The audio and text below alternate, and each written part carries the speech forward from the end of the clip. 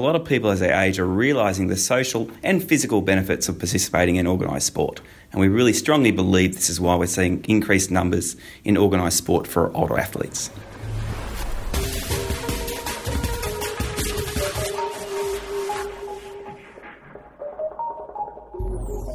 You're listening to the Fitness Industry Podcast, powered by Australian Fitness Network. For articles, resources, and inspiration to grow your fitness business and career, go to fitnessnetwork.com.au, where you can also find a huge range of online courses accredited for CECs and other professional development credits, with up to a massive 30% saving for members of Australian Fitness Network. And for face-to-face learning, network members also save on standard rates for FILEX, the Fitness Industry Convention. In this episode, sports scientist and martial arts instructor Luke Del Vecchio discusses the increasing participation in organised sport by the over 35s, backing up the ancient wisdom of martial arts with scientific evidence, injury prevention and recovery, and why older adults have higher protein requirements, with the Fitness Industry Podcast's Fong.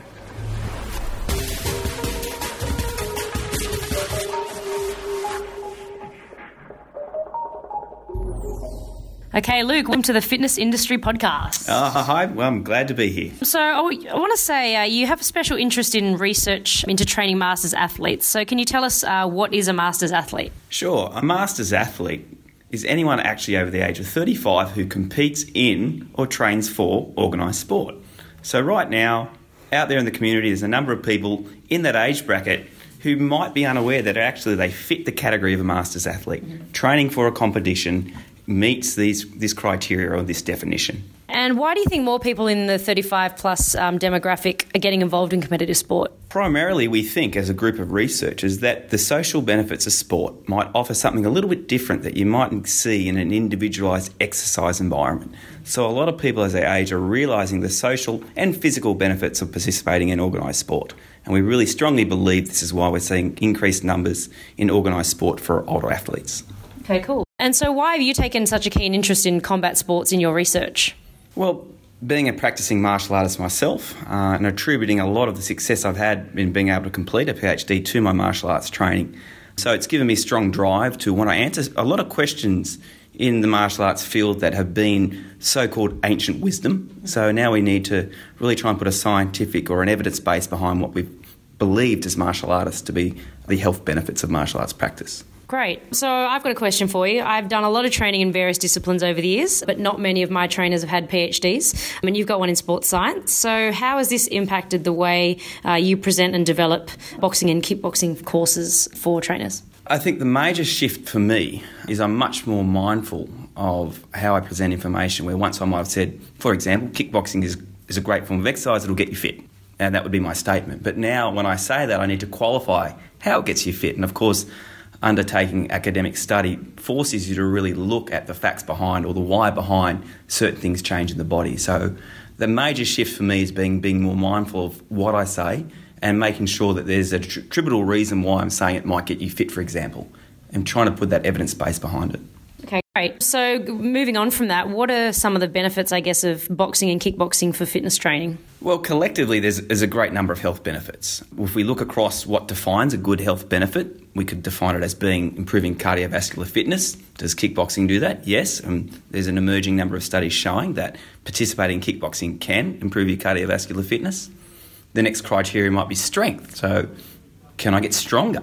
And again, there's emerging evidence, maybe not strong evidence, but there's certainly emerging evidence showing it can help with strength. It can help with speed and power. These are other important definitions or criteria of being healthy and fit. And once again, there's this small body but a growing body of research showing that the actions in martial arts, the dynamic actions, the explosive actions, the punching, the kicking, the moving, not to mention the body calisthenic exercises that get embedded into the workout. When we put all those things together, they very often tick the boxes for being a great method of improving fitness as a whole. Great. So I heard a study that found that kickboxing benefited calorie expenditure compared to conventional exercise. Can you explain this in a bit more detail? Yes. Well, in this particular study, the group of researchers wanted to answer an important question. That question was, can doing kickboxing or participating in kickboxing be a valid way to assist in potential weight loss goals, and we want to lose weight, so we have to create an energy deficit. So that means we have to ideally burn as many calories as we can in a set session. And what these researchers found in a typical 1 hour session of kickboxing, you can burn the equivalent amount of calories, which turned out to be around 600, as running on a treadmill for an hour. So, if you're sitting, you're working with a client, or you're just talking to people in general, and you said, would you rather spend an hour on the treadmill or an hour doing some kickboxing, hitting pads, moving around? I think the engaging aspect of kickboxing would draw them to them. But importantly, what it means is, is this a valid and a legitimate way for me to help me achieve my weight loss goals? Mm-hmm. And this study does show, and they did show in this study, that yes, kickboxing can lead to the same energy expenditures that you would see in conventional exercise. Great. And I guess the last question I wanted to ask was, how can PTs help optimise recovery, nutrition and performance in this group? So for older athletes in general, firstly, we've got to acknowledge that, yes, being an older athlete and participating in sport is a little bit harder as you get older. That's true. But there is certainly some things you can do to assist that process. So for a start, older athletes generally their perception of fatigue is a little bit higher. So compared to a younger person, they pull out after a run, 2 days later they're still sore. Their perception of the soreness is going to be a bit greater than, say, a younger athlete. So older athletes have to be a little bit more aware that they're going to at least feel the soreness and feel the fatigue. Now, that might not be a biological explanation yet. As researchers, we're not sure if we can say, yes, you're sore for an extra day or two than, say, your younger companion because of this biological factor. But what we can say is, yes, perceptually, as we age, it just does feel a little bit harder to recover. So we need to be a bit more aware of our perception and also base our training on how we feel on a day a little bit more. So we need to be a little bit more in touch with our subjective measures. Okay. When it comes to nutrition, probably the most important factor there to assist recovery, to help performance, is older athletes actually need more protein than we once thought. Why do they need more protein? One of the driving factors is that as we age, we have it gets harder and harder for us to assimilate protein in the muscle cell. And they call this anabolic resistance. So we've observed in sedentary older cohorts that as they age, the ability to metabolize amino acids or proteins is diminished. Now, if we translate this into an older individual who's active and trying to participate in sport, what that means is that same meal that as a younger person would have supplied adequate protein to help rebuild muscle and help repair muscle damage no longer does the job, and they actually have to have a little bit more protein. So, in fact, older athletes do need to consume more protein, which probably goes against common knowledge that as we get older we think we'd have to eat less. But when it comes to protein and particularly enhancing recovery, older athletes do need to be mindful of their protein consumption. Okay, great. And I do have one more. I guess, what are the kind of common misconceptions that people have of boxing and kickboxing? If, say someone wants to try it for the first time, and do you ever find that anyone kind of comes to the class with any kind of expectation of what they should expect when they come to the class? Yeah, absolutely. And, what I'll do is I'll cite some literature. At the moment, we're looking into some research into injuries in the industry, and that's injuries relating to boxing and kickboxing.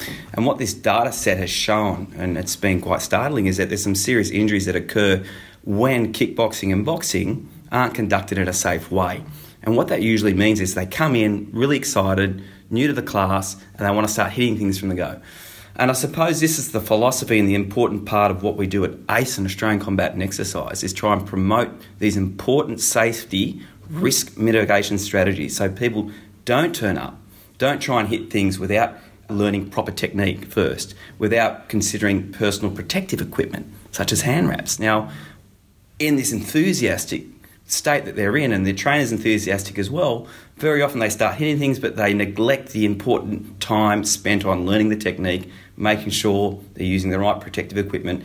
And we think this is a large part of why we're seeing so many serious injuries resulting from boxing and kickboxing unproperly supervised in the industry. How can people find you on either social media, follow what you're doing, any kind of research that you're doing, and I guess, what you've got coming up? Certainly. So, firstly, they can find out a lot more information on the Australian Combat and Exercise website. We also have a list of our research. We have a research page where a lot of our combat research that we're currently undertaking and have undertaken has been published. So there's a full list of our citations there. And importantly, on that website, you can also gain information about our courses where you can come and learn how to safely prepare your clients for a boxing or kickboxing session, and how you can teach proper technique and avoid these critical injuries that we're seeing. And are you guys doing any other like courses for PTs if they want to find out any more information? Yes, excitingly, we're not just teaching boxing and kickboxing. We've recently developed a technical lifting course, which applies the same principles of trying to prevent injuries in the gym this time, again through safe exercise technique. So we've recently developed a strength course there called Technical Lifting, and you can see a full list of our other courses on our website. And just to clarify, the website for Australian Combat and Exercise is acexercise.com.au. Awesome. Thanks so much for the chat. Thank you.